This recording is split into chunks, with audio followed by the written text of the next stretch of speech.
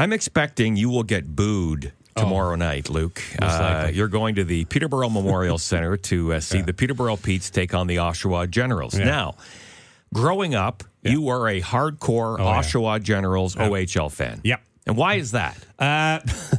Because I was new to the area and just in high school, and a friend of mine is like, "Hey, have you ever been to a Pete's game?" Mm-hmm. What is a Pete? And he's like, "Pete's, the OHL." And I'm like, "Oh, is that Ontario Hockey League?" He's like, "Yeah." I'm like, "Well, does Oshawa have a team?"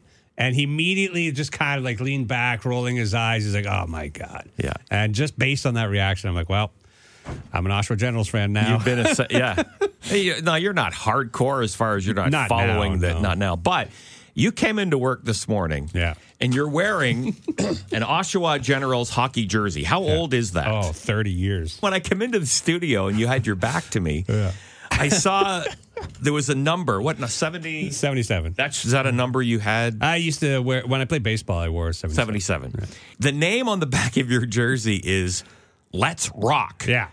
Why did you put Let's Rock 'Cause 30 years ago on the back of your jersey? At the time, I was a big fan of Married with Children. Mm-hmm. And Al Bundy. He was one of his catchphrases was like, "Let's rock." Let's rock. And so you've got Let's Rock on your jersey. He's my favorite player on the Generals. I wish I was going to go to that game tomorrow night just to see you walking around the Peterborough Memorial Center wearing your Oshawa Generals jersey with on the back saying, "Let's rock." I was a teenager when I got this stuff. No, but no one will know that.